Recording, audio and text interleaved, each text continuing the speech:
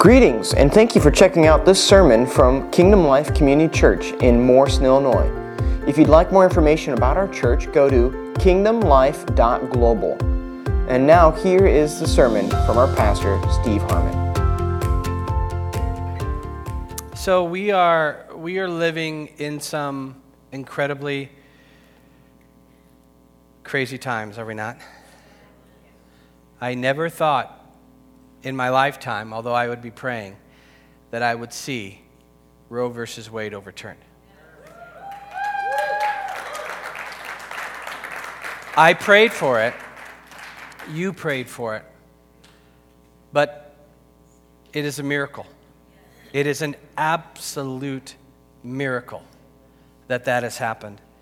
That being said, I don't judge or hold any contempt for anybody who falls on a different ideology than I do.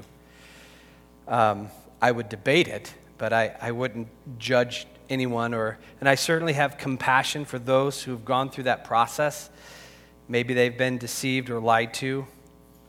And I surely would preach the forgiveness of the Lord of all of it, and He does.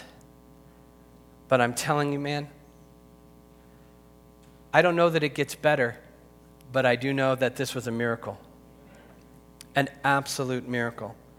And I know that the praying is not done, but I think it's a huge step. Anywhere between 65 and 70 million children that have been destroyed in the womb. So I thank you, Father, and I know that the road going forward isn't easy, but it is right. And we ask, Lord, that you would just shower compassion and love and mercy on all of us. And Lord, there's going to be probably a lot of conversations in houses, and a lot of heaviness or a lot of joy, and we just don't know. But Lord, we know that you are the light, you are the love, and you are the truth. And help us to walk and stand in the truth of who you are while showing grace and mercy to those who don't know you yet. In Jesus' name, amen. All right, stand with me.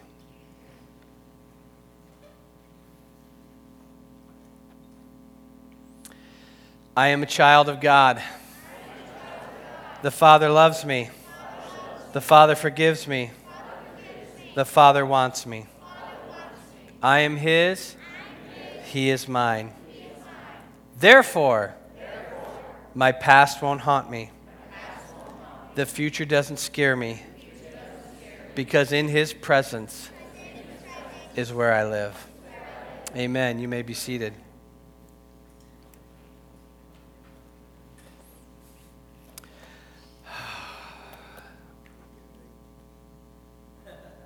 I didn't know those things were magnetized. Isn't that funny? I should never lose a pen again. Open your Bibles, if you will, to 1 Peter. I'm kind of not right up here, so you just have to bear with me. I think it was worship, and I think I've just one of the words that came through as I was walking, looking for my son, was who's training. Thank God was. Felt like we passed through the altar into kind of like the Holy of Holies in our worship and in letting heaven come. And man, I'm going to try and preach, but I don't know if I'm going to get it right.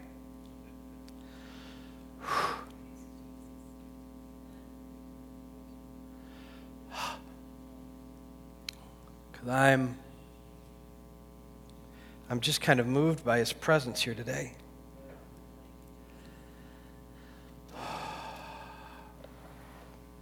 A lot of things going on in the world, a lot of things going on in our body, and a lot of things going on in families. And when it comes right down to it, we have the Holy Spirit and we have each other. Amen? The body is more than a building. It's believers.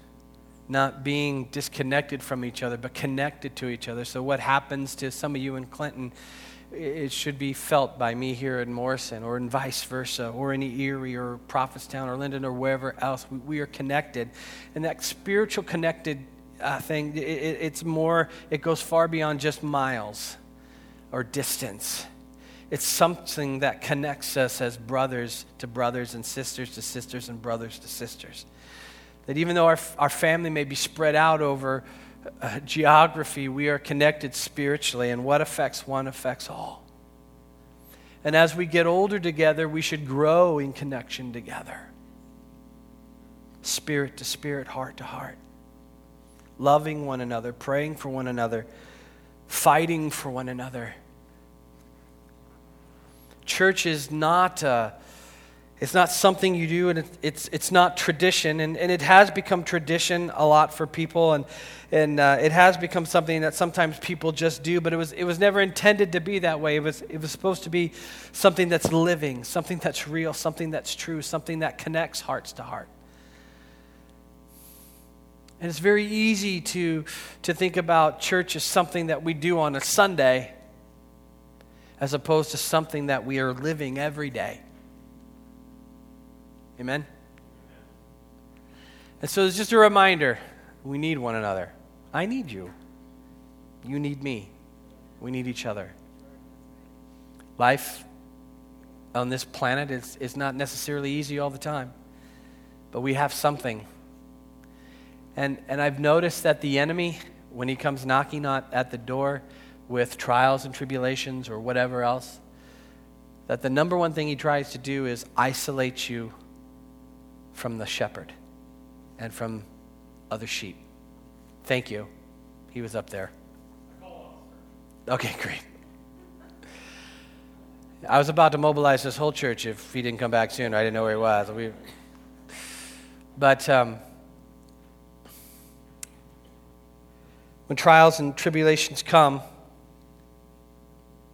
we need each other even more.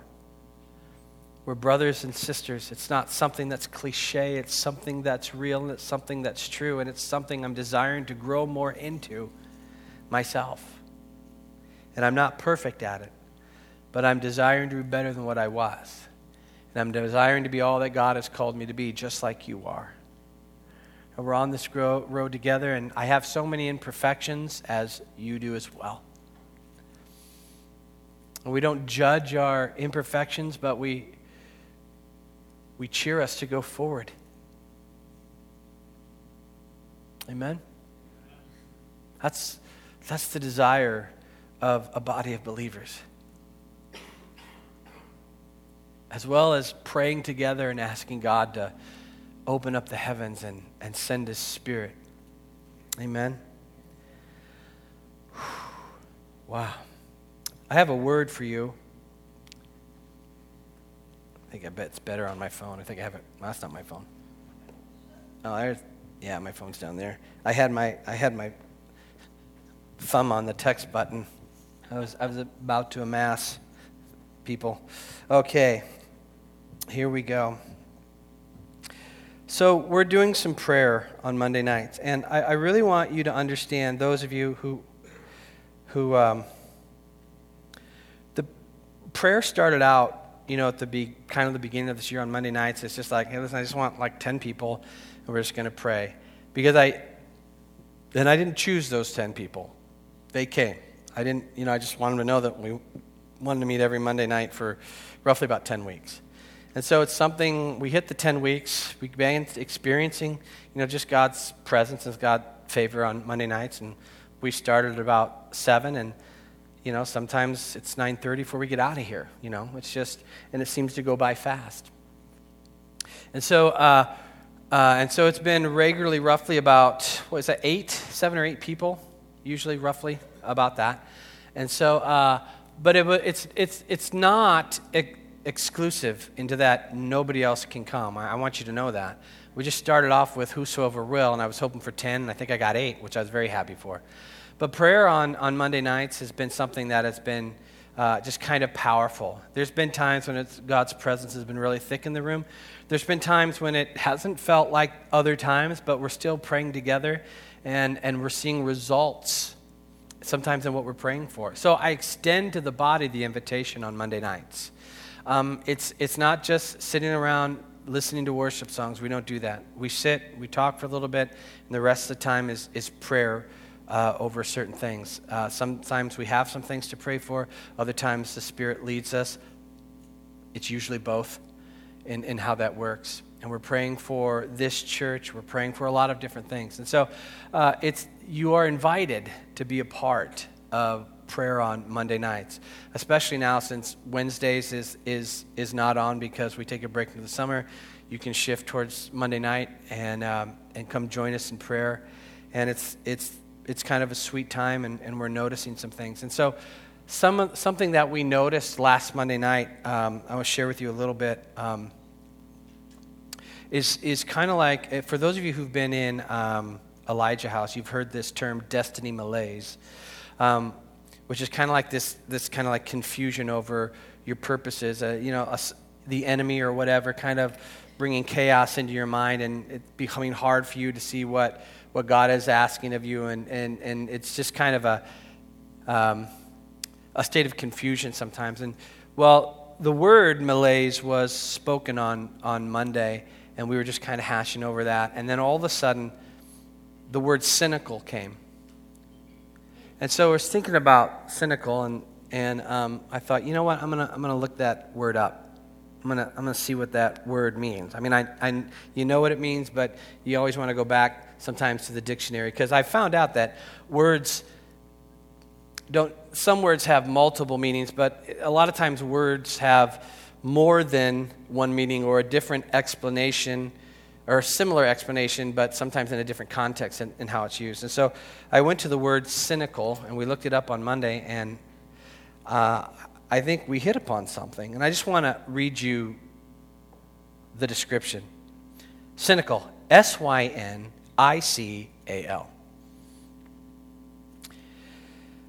Believing that people are motivated by self-interest, distrustful of human sincerity or integrity. And a sentence would be her cynical attitude, right?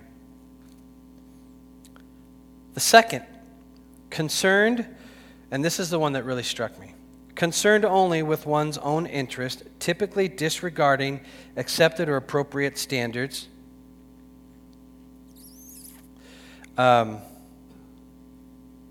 Okay, here it is. Doubtful as to whether something will happen or whether it's worthwhile. Most residents, it's the sentence they use, most residents are cynical about efforts to clean up the mobsters out of their city. Right? That's kind of how you would use it in that phrase. And so let me read it to you. Doubtful as to whether something will happen or whether it's worthwhile. And as I began letting that soak in, I'm thinking to myself, and I'm feeling, and kind of that group was in agreement. It feels like there's been an orchestrated attack of cynicism in the church. It's not that we're disbelieving necessarily who Jesus is, but purpose and destiny, whether it's your life or whether it's where the church is going. It's like there's this struggle of, will this ever really happen, or is this even worthwhile pursuing any more? And so the question is, you don't have to raise your hand, but if you could wink at me with your right eye, have you struggled with it? With the idea of this cynical spirit? Is it even worthwhile? Man, I don't see much happening. Is church worthwhile? Is prayer, does it even work?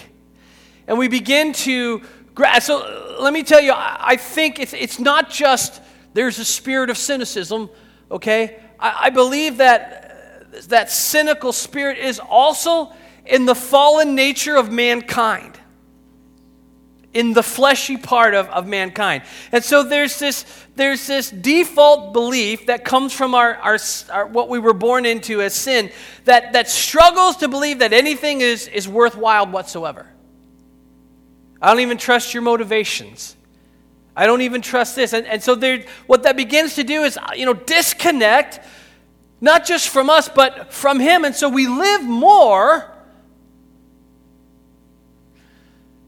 like either atheists or people who believe there's a God but don't believe he really cares.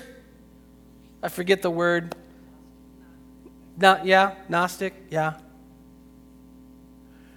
But you live your life in a form of like a half religious kind of tradition sort of thing, but never really believing that God cares or that anything is worthwhile. Maybe you've got hell insurance, and you just live your life the best you can or whatever. Agnostic. You believe there's a God, but so disconnected, it's not like he knows who I am or cares about me whatsoever. And I feel like that cynical spirit is that, yes, there are demonic spirits out there, and sometimes we like to name them like a spirit of anger or something like that, but I don't know that there's necessarily a little demon running around with an anger name tag. I think they just do what comes natural, right? And so we might name it because that's the emotion but he's a demon, and it is what it is. And so they come and they do everything. It's who they are. It's from their fall. And we are born, because of Adam's sin, into that same type of sinful nature. So we come with everything predisposed in us that sin wants to do. Which is why it's so important as believers to understand what rebirth means in the Bible and what Jesus talks about. Because if you haven't been reborn, there is nothing you can do about the default sinful nature. It's going to manifest itself in your life and in your attitude. And if you're a believer who has been reborn, it may not take your fire insurance, but it will take your effectiveness, and you will suffer a lot of times the same way that people in the world may suffer without any hope. And I'm not saying we don't suffer in this world as believers. Yes, we do. But our suffering comes with a purpose and also with a hope. And hopefully, if we get really good at this new birth thing, a joy. Otherwise, how do you even understand, count it all joy when you go through various trials and tribulations? You can't. If you're not reborn, or if you are reborn and still stuck in the memory of a dead man.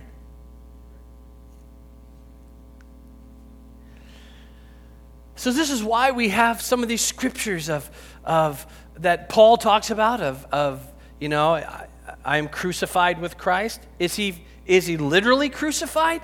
Did he stand on a cross and get nailed? Because some people do. I think it's South America somewhere. They take a cross and they literally nail each other to a cross to experience. Physically, I don't think that's necessary. But there is something that happens that Paul talks about where he says that I am crucified with Christ. It's not I who live, but Christ who lives in me, right?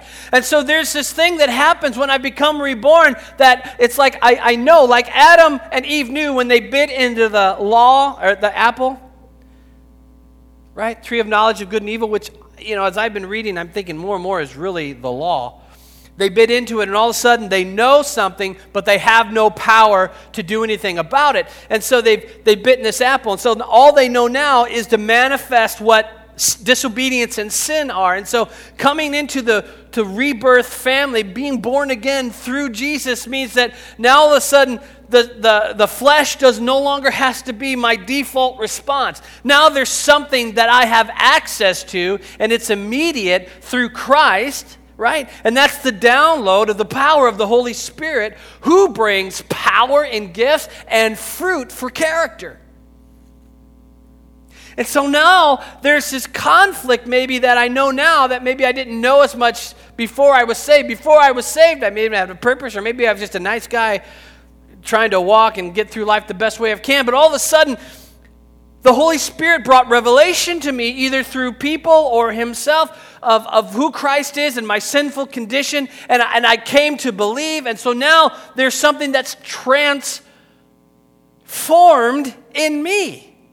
I now have an understanding to some degree of Jesus, of the Father, of the Holy Spirit, who have saved me in my sinful condition. And now my life post that is about no longer being tied to the flesh, but now free in the Spirit to live as He's called me to live. And I can try and mimic that in my emotions. Many people do. Why do I need Jesus? I've never done anything bad. I try to be nice to people. You hear that all the time. What is my need for Jesus? It's because we haven't done a good job maybe, or maybe there's a blindness of understanding what sin really is. And why the only way to deal with it is Jesus. This is basic, or is basic for us. It's not basic for the world. But sometimes we forget these things. And so what begins to happen is sometimes, there's people, they got saved, and so now they're so on fire, and they're blah, blah, blah. And then, sometimes people tell them to calm down a little bit, or sometimes, sometimes we try to harness people who are on fire for God and new believers. Danny, don't listen to anybody that tells you to calm down. Don't you do it. You listen to people who tell you how to grow and mature, but don't listen to people who tell you just to take it easy. Okay? All right. But we get so far past our reborn date but if we're not going forward and we think we're just staying stationary, you're really not. You may be allowing the enemy to catch up to you. And at some point you'll be going backwards. And you're going back into something that is really no longer your inheritance anymore. You're going back to the default attitudes of anger. Listen, this is why churches are full of angry, depressed people. No hope. Nothing going on. I've been coming to church for 20 years and but yet people are still the same. That is not your inheritance. Now listen, what if I told you that I have a pot of gold for you, right? There's a pot of gold. Hey, look, I hit the Powerball, and there's money under everybody's seats. Right? Well, you ain't going to know unless you bend over and check. Or what if I told you had buried treasure? What would you do? You'd start digging. You ever watch those Oak Island people? They're searching for all this. I just heard the other day that they found this Spanish ship that it's the Spanish gold in it. It's something like $17 billion. Had I known this, maybe I'd have been searching. Right? Because there's a treasure out there to be found. And there are some people who are relentless in pursuing Spanish treasure or Civil War treasure. There's movies what's the name of that with Nick Cage? National Treasure, yeah. It's funny, but it shows the pursuit that people will go to pursue those types of things. And the thing that God gives you is like buried. It's a treasure for you to uncover. And there's no map. You don't have to look hard. You just go into the heart of who you are and realize that the Spirit of God is in there. So you're no longer going out searching for stuff. You're going in, uncovering the treasure that God has put in you. And that takes some effort. That takes some prayer. That takes some faith. That takes making some decisions that deal with this world and how you're going to live. So, talking with my son the other day, I say, listen, there's two kinds of people in the world. I know there's more, but I just boil it down. There's followers and there's leaders. What are you going to be? And I'm basing this down into the idea of being a Christ follower, right? Yes, you're going to follow Christ, but when you get into junior high, and all of us who've been to junior high have an understanding of the struggles that can happen with junior hires, right? One of the first things that's attacked is their identity. Huge. Because they're no longer confined in their elementary one-class system. Now they're going out into the hallways of junior high and finding their different classes and running into people that are older than them, maybe getting picked on, you're a jerk, you're a loser, blah, blah, making fun, all these different kinds of things. And at junior high, when they're in that, 6 to 7 hours a day, and that's the main thing that they hear, it's good that we prepare them. Some people homeschool. I don't, yes, absolutely. We have, but we're sending ours back to school this year with the understanding it's really, this is kind of like life. You're going to face this at some point, and so I want you to face it kind of with me. I'm not saying I'll never homeschool again, but we're going back to school. And so I'm sitting with and I'm telling them, if you're going to be a Christ follower, then you need to be a leader in your school. Because you're going to get flack no matter what. You're going to face trials and tribulations no matter what. So why not do it in the pursuit of following Jesus? And so the things that I talked to him about, it's listen, these are things that I didn't know about. That I could have used this, so I'm going to give this to you. If somebody would have told me if you live your life, right, if you live your life by principles of the Word of God, then when decisions come down the pike later on, or temptations, you have something more to stand on when you're trying to live by principle of the words of God. So we were joking, I said, so what are you going to do if somebody tells you, hey, you want to drink alcohol? No. But why? Because it's not good for you. Right. But there are people who aren't saved that would say the same thing. So what's different about you, about why you don't want to pursue alcohol? Right? One, you're too young. Right? So it's against the law. And two, what do you think it would produce in you? Okay, so what are you going to do if somebody comes up to you and says, hey, do you want to do drugs? Absolutely not. Okay, but why? It's not enough that I say, hey, just say no to drugs. Because if that's all I tell them, there could be someone who's a great explainer of the world and tells them why it is good for them, and all of a sudden they're like, well, maybe I should try it. You see, Eve saw the apple and it was good, right? Rationalized everything about it. And so she plucks the apple and she eats it, and then death is produced from then on out. And so it's the same thing that goes on with our children in the world, right? If we don't teach them about principle, the just say no doesn't work. Why?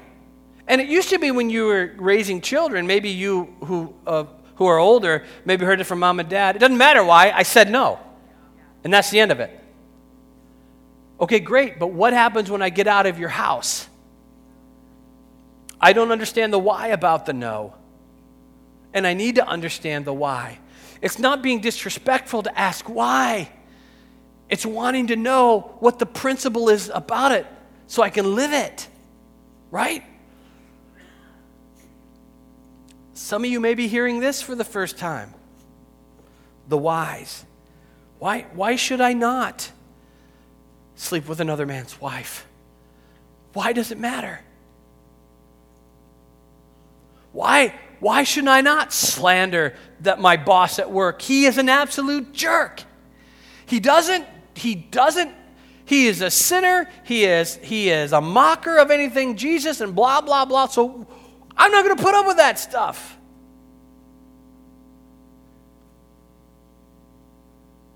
What? Don't tell me to love people who hate me. It doesn't even make any sense. It doesn't work. Don't tell me to bless those who curse me if you haven't told me why.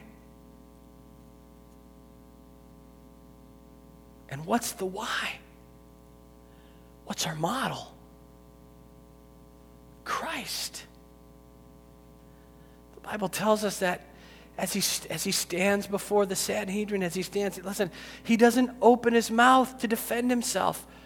He doesn't open his mouth to judge. I'm not saying he never said anything, but he never accused or defended himself. He never took up his right to say, you know what, Pilate, I know I created you, but I created you wrong and you really are a jerk, so send the next guy in. He doesn't say those things. And the Bible tells us, right, that we should be modeling Christ. And sometimes we're all about the power and the miracles, but we forget about the suffering that comes sometimes with it. And the things we must do when that suffering comes, because it'll produce something in us, which is character. The character and the fruit of the Spirit comes out when we're tested. We have it all packaged, like in this gift, but it's not unwrapped until the pressure hits us. And all of a sudden, somebody says something and we don't like. Forget the world. We know what the world does, but church. I'm not going to talk to her anymore. I don't like her. I don't like him. Just a jerk. You think these things aren't said in the church? You're crazy. We hear them a lot, the tearing down of brothers and sisters, while at one hand raising our hand, asking for the glory of God to come and fall upon us. It should not be with those who claim to be in his body. But we're so inundated with our rights. What we forget most is our right to remain silent. A lot of people have the right, but they don't have the ability.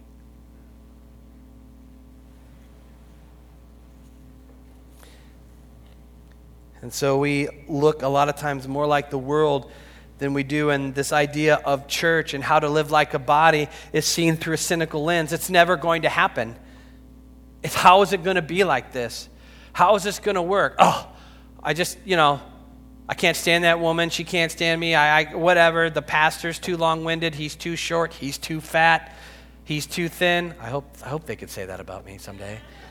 He's too this. He's too that. Ben's this. Ben's that. Ben's better than Steve. Steve's better than Ben. All this comparison type of thinking, all of this anger and this cynical type of thing that comes in that says it's not worth it anymore is pervasive, and it's like a snake, serpent. So like in the world, there are pythons and anacondas, right? And you know how they kill people. I was just watching something the other day, and I think somewhere in South America, it better be in South America, where they found this snake. I think it was massive. I think if they stretched it length to length, they said it was almost like 3 stories. Yeah, he was just this massive, and living in the Amazon. I mean, he was just massive. If it's true, they had a crane, and he was hanging off the sides of the crane and stuff like that. Regardless, it was big. Right? And so this is how what this thing does. It's got a tongue, and the tongue, it senses heat, and it senses things. And if it's that big, I'm going to tell you right now, there's nothing it won't eat or kill.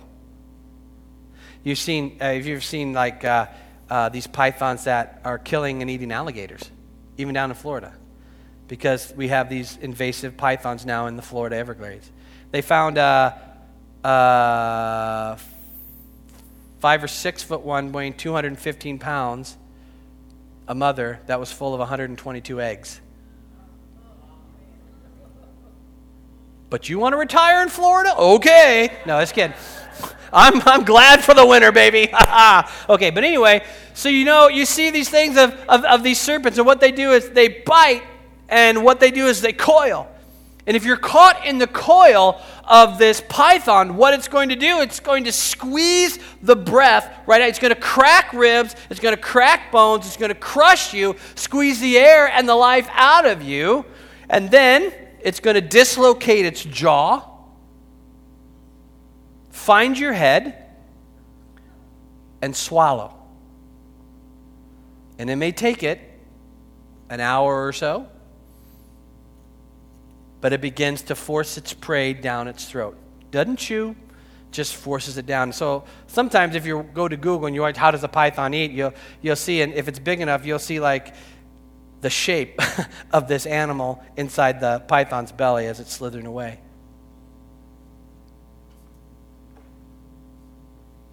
Not a fan.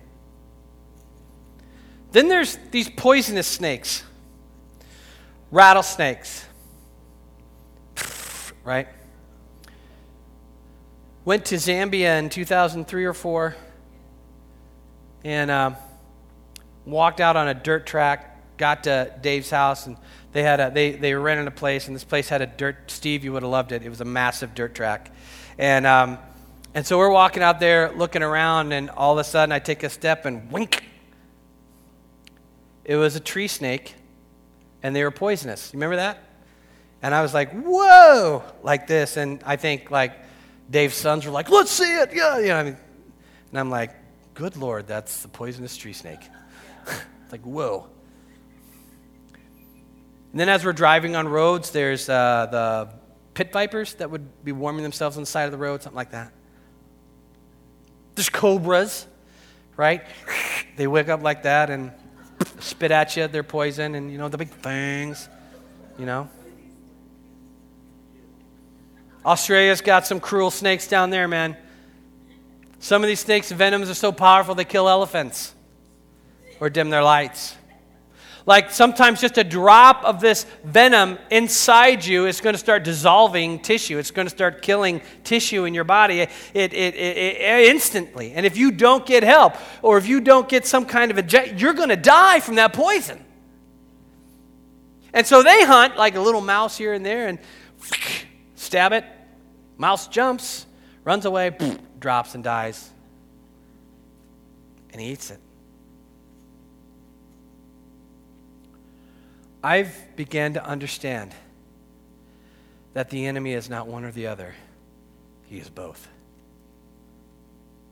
He is both a poisonous serpent and he is a python type serpent. His poison in his fangs are offense, bitterness, anger, everything contrary to the fruit of the Holy Spirit. He desires to sink his teeth into you and poison you with. And then,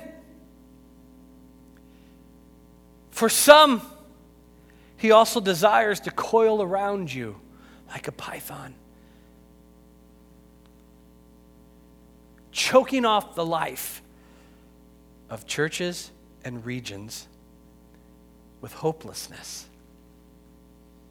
And so our group was processing some of this Monday night. What does this mean, and how does this work? And it kind of, when God gives a little bit of revelation like that, it's like, oh yeah. We have to be careful because we don't want to go so crazy and so focused in spiritual warfare that there's some people out there that their life is all about that, and they get shortchanged at the store, and it was the devil that did it instead of somebody who's bad at math.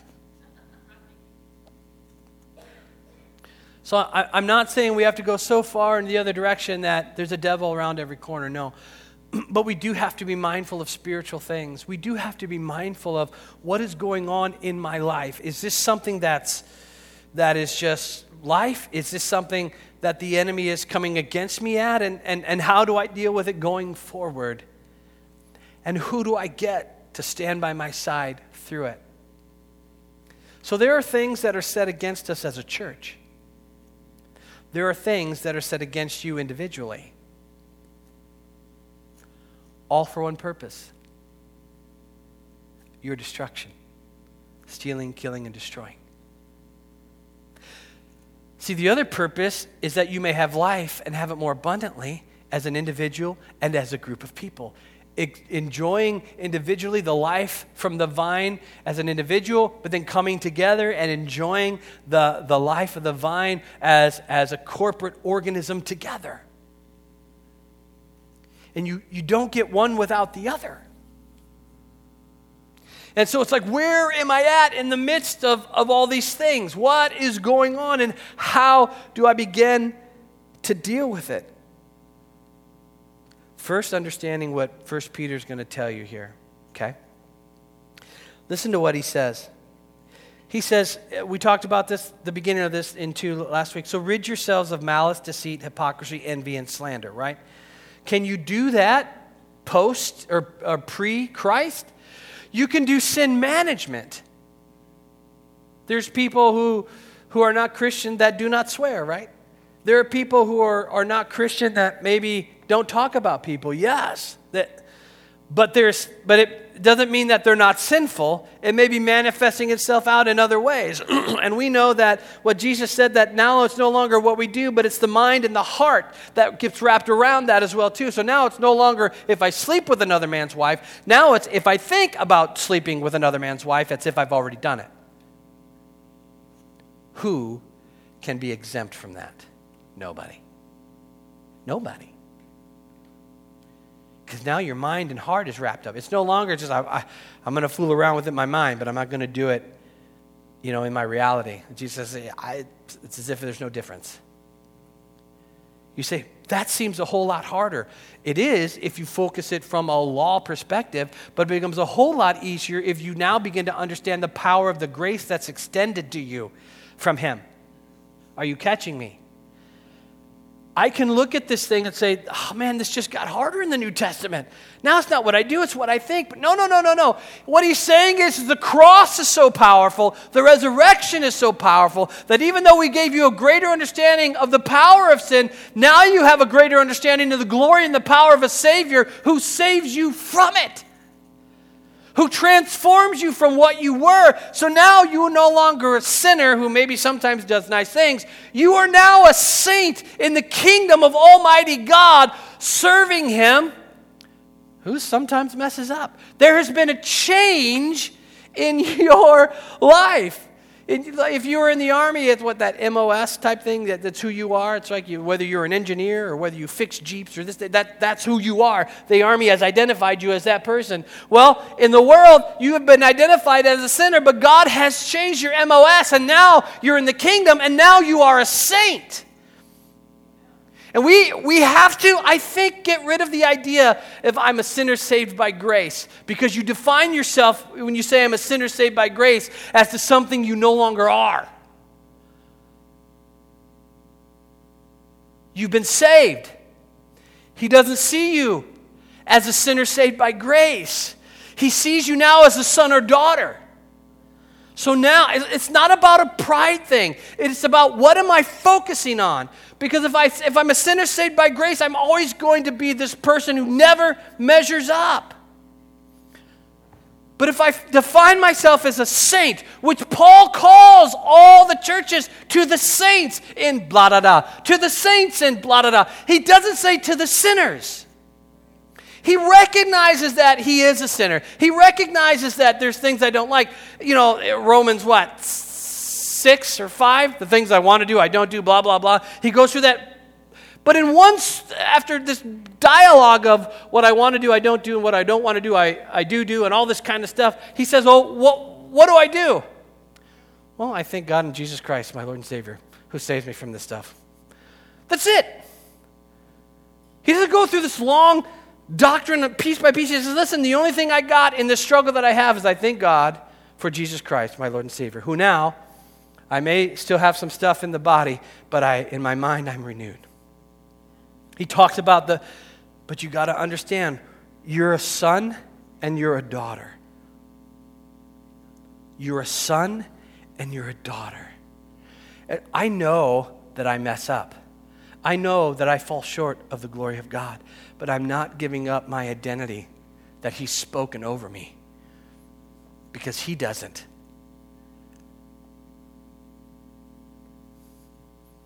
So his grace grabs me from this area, pulls me, sometimes kicking and screaming, into this area. Daughter, son. And just like children, sometimes you have temper tantrums. But he doesn't stop being your father. He doesn't kick you out of his family. He has adopted you into his family. And so because of that, he says, listen, rid yourself of malice, deceit, hypocrisy, and envy and slander. Why? Because that root and that seed are no longer in his children. Are you hearing me? The root and the seed of hypocrisy and malice and all that kind of stuff is in this side over here.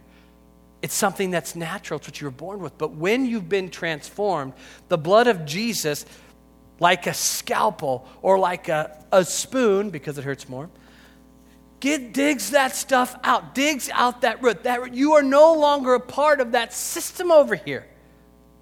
You are a part of a kingdom, and there's been a new seed that's been deposited in you, and it's growing, and all of a sudden what's going to sprout out from that is the vine. What's going to sprout out and what's going to happen is it's going to bear fruit of righteousness, love, joy, peace, patience, kindness, goodness, self-control, right? All of that stuff.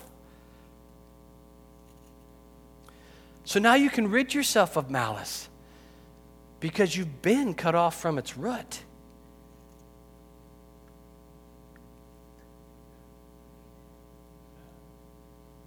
John the Baptist, he's getting ready to lay the axe to the root of all unrighteousness. Baby, the axe has been laid to your roots of unrighteousness. What you need is the revelation of it and then the determination and the perseverance to walk in it.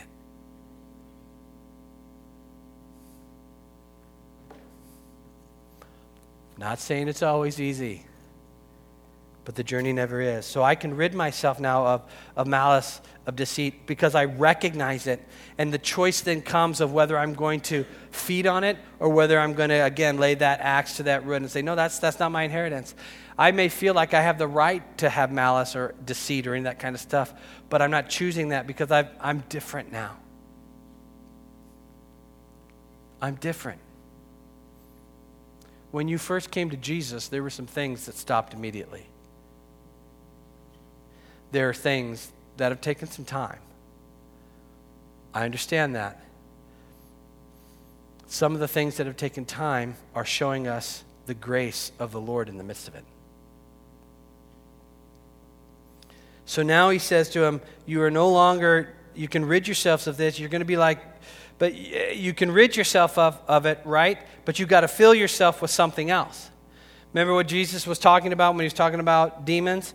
You can cast a demon out of a person, and it goes out into waterless places, and then it comes back, and it finds the house he left swept and in order, but nothing in it, and nobody living there. So he goes out and gets 7 more demons, and the second state of the man is worse than the first, right? I kind of tie this together. I can try and rid myself of malice and all this different kinds of stuff. But if I'm not feeding myself the Word and the Spirit of God daily, what is in me then? What is in me?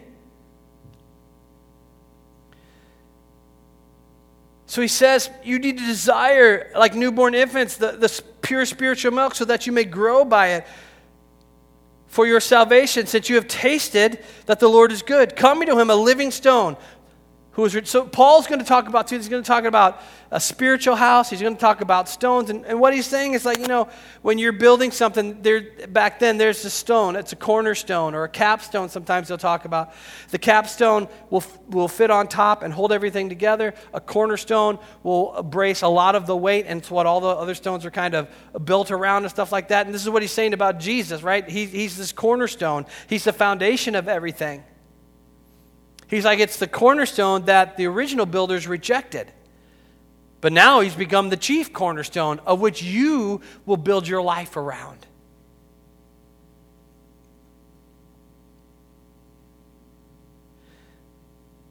You yourselves are like living stones, and you're being built into a spiritual house for a holy priesthood, right? To offer spiritual sacrifices acceptable to God through Jesus Christ. So what are your spiritual sacrifices? And here's where we're going to end it. Okay? I think it's William MacDonald who had a few things here that I'd share. They're too good not to share. So spiritual sacrifices, what are they? Romans 12:1. You can throw it up there.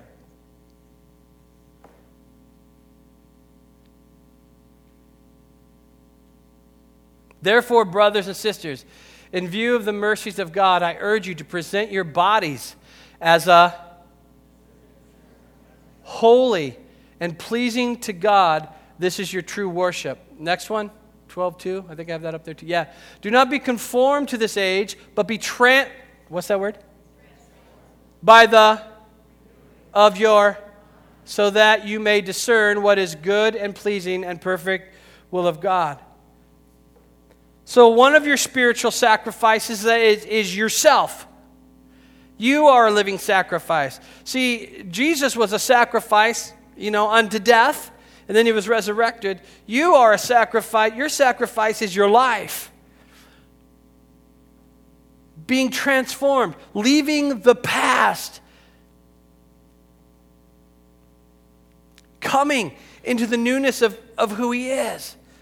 And so now my life is, Paul would also say, is no longer my own. Belongs to him. And I will live it for his will. Secondly, you have what is called the sacrifice of praise in Hebrews 13:15. You can pull that up. Drum roll. There he goes. Therefore, through him, let us continually offer up to God a sacrifice of praise that is the fruit of the lips that confess his name. A sacrifice of praise. Is it a sacrifice of praise when I'm praising God when everything is going right? But sometimes a sacrifice of praise is lifting my voice and lifting my heart to him in the midst of what I view as everything going wrong and not working. In the midst of me feeling like the biggest failure that's ever walked on the earth.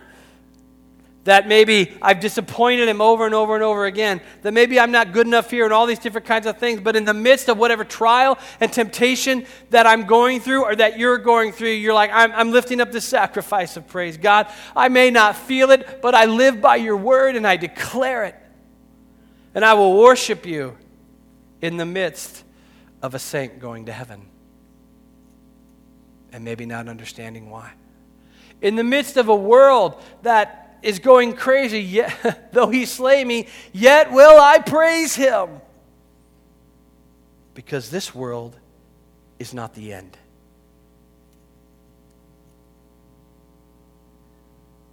Hebrews 13:16 talks about a sacrifice of good works. Next one down. Do not neglect what is good and to share, for God is pleased with such sacrifice. Do not neglect to do what is what? And to share, for God is pleased with such sacrifice. So do not neglect to do what is good, because doing good is a sacrifice unto yourself. It may cost you something. Maybe I'll just do it maybe somebody is struggling and you have what they need. Maybe showing somebody giving a car for the Bostics to use. You don't think that's a sacrifice of good work? To save a missionary thousands of dollars? Right? It's like, this is what pleases God. So I'm not doing this to earn anything from God. I'm doing this out of the blessings of what God has given me, even giving to the point where, I may not have as much as I had, but I know that I can't give God. I just can't.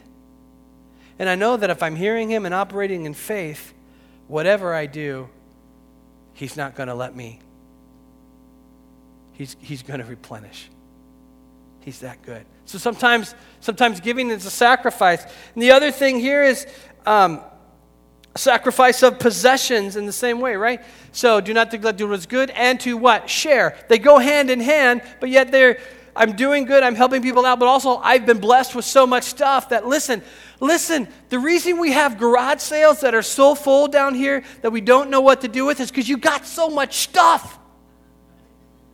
And at some point you're looking at all your stuff and you're going, good Lord, how did I acquire all of this stuff?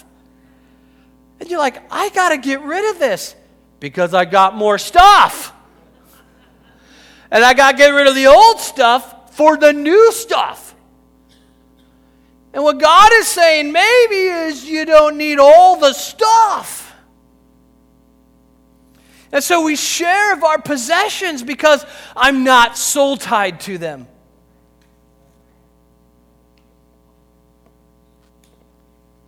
Oh, they were my grandmother's doilies.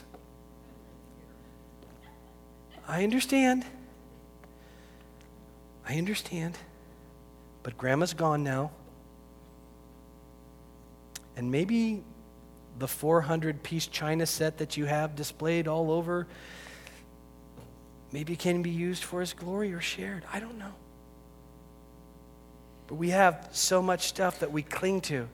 If my house were to fall in an earthquake, the stuff in its basement, it would only fall about an inch. Earthquake! Oh, we're good. There's like 5 households in that basement, right? At least I got a reason, people.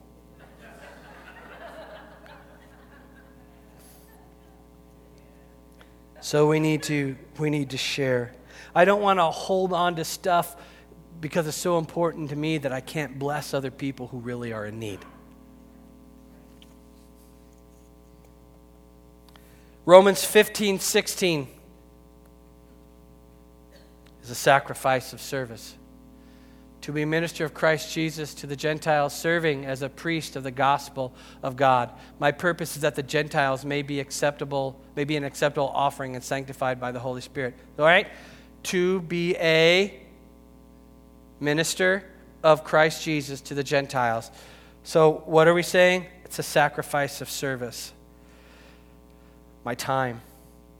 See, if you would have given Paul a choice, he would have rather have been a minister to the Jews. But that wasn't given to him.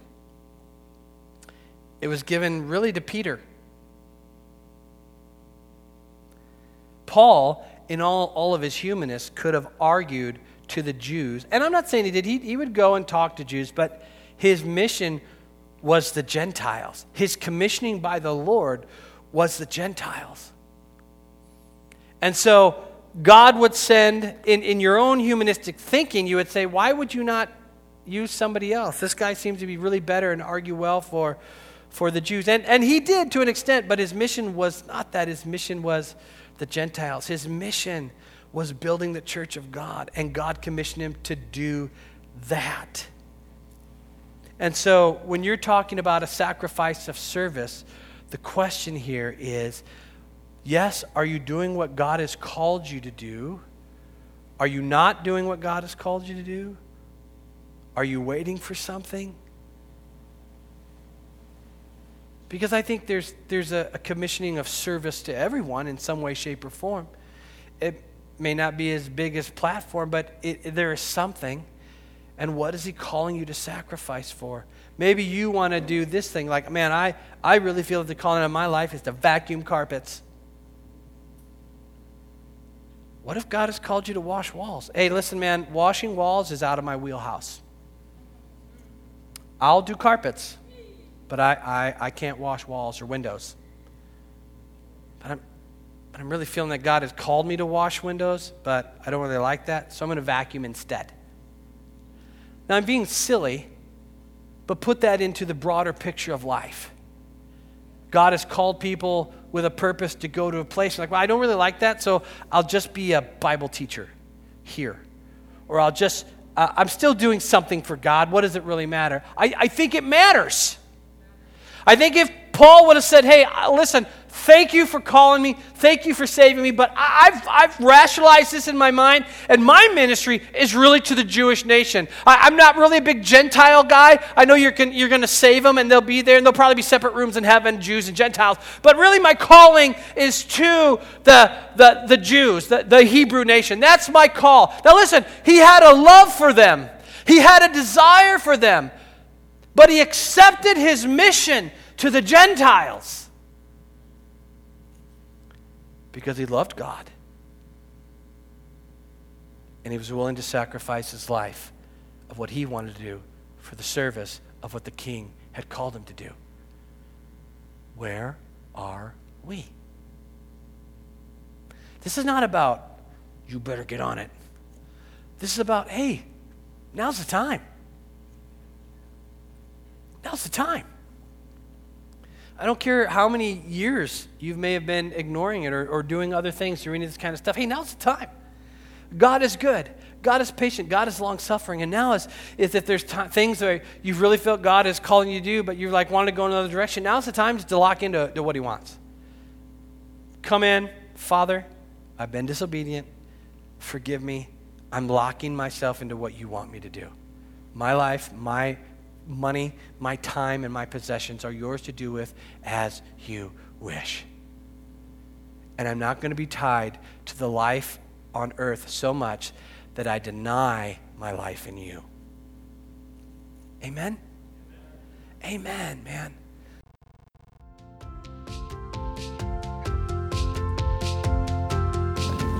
Thanks for joining with us today. And if that message touched your heart in some way, please let us know by emailing us at info.kingdomlife@aol.com. You can also find us and reach out to us on Facebook.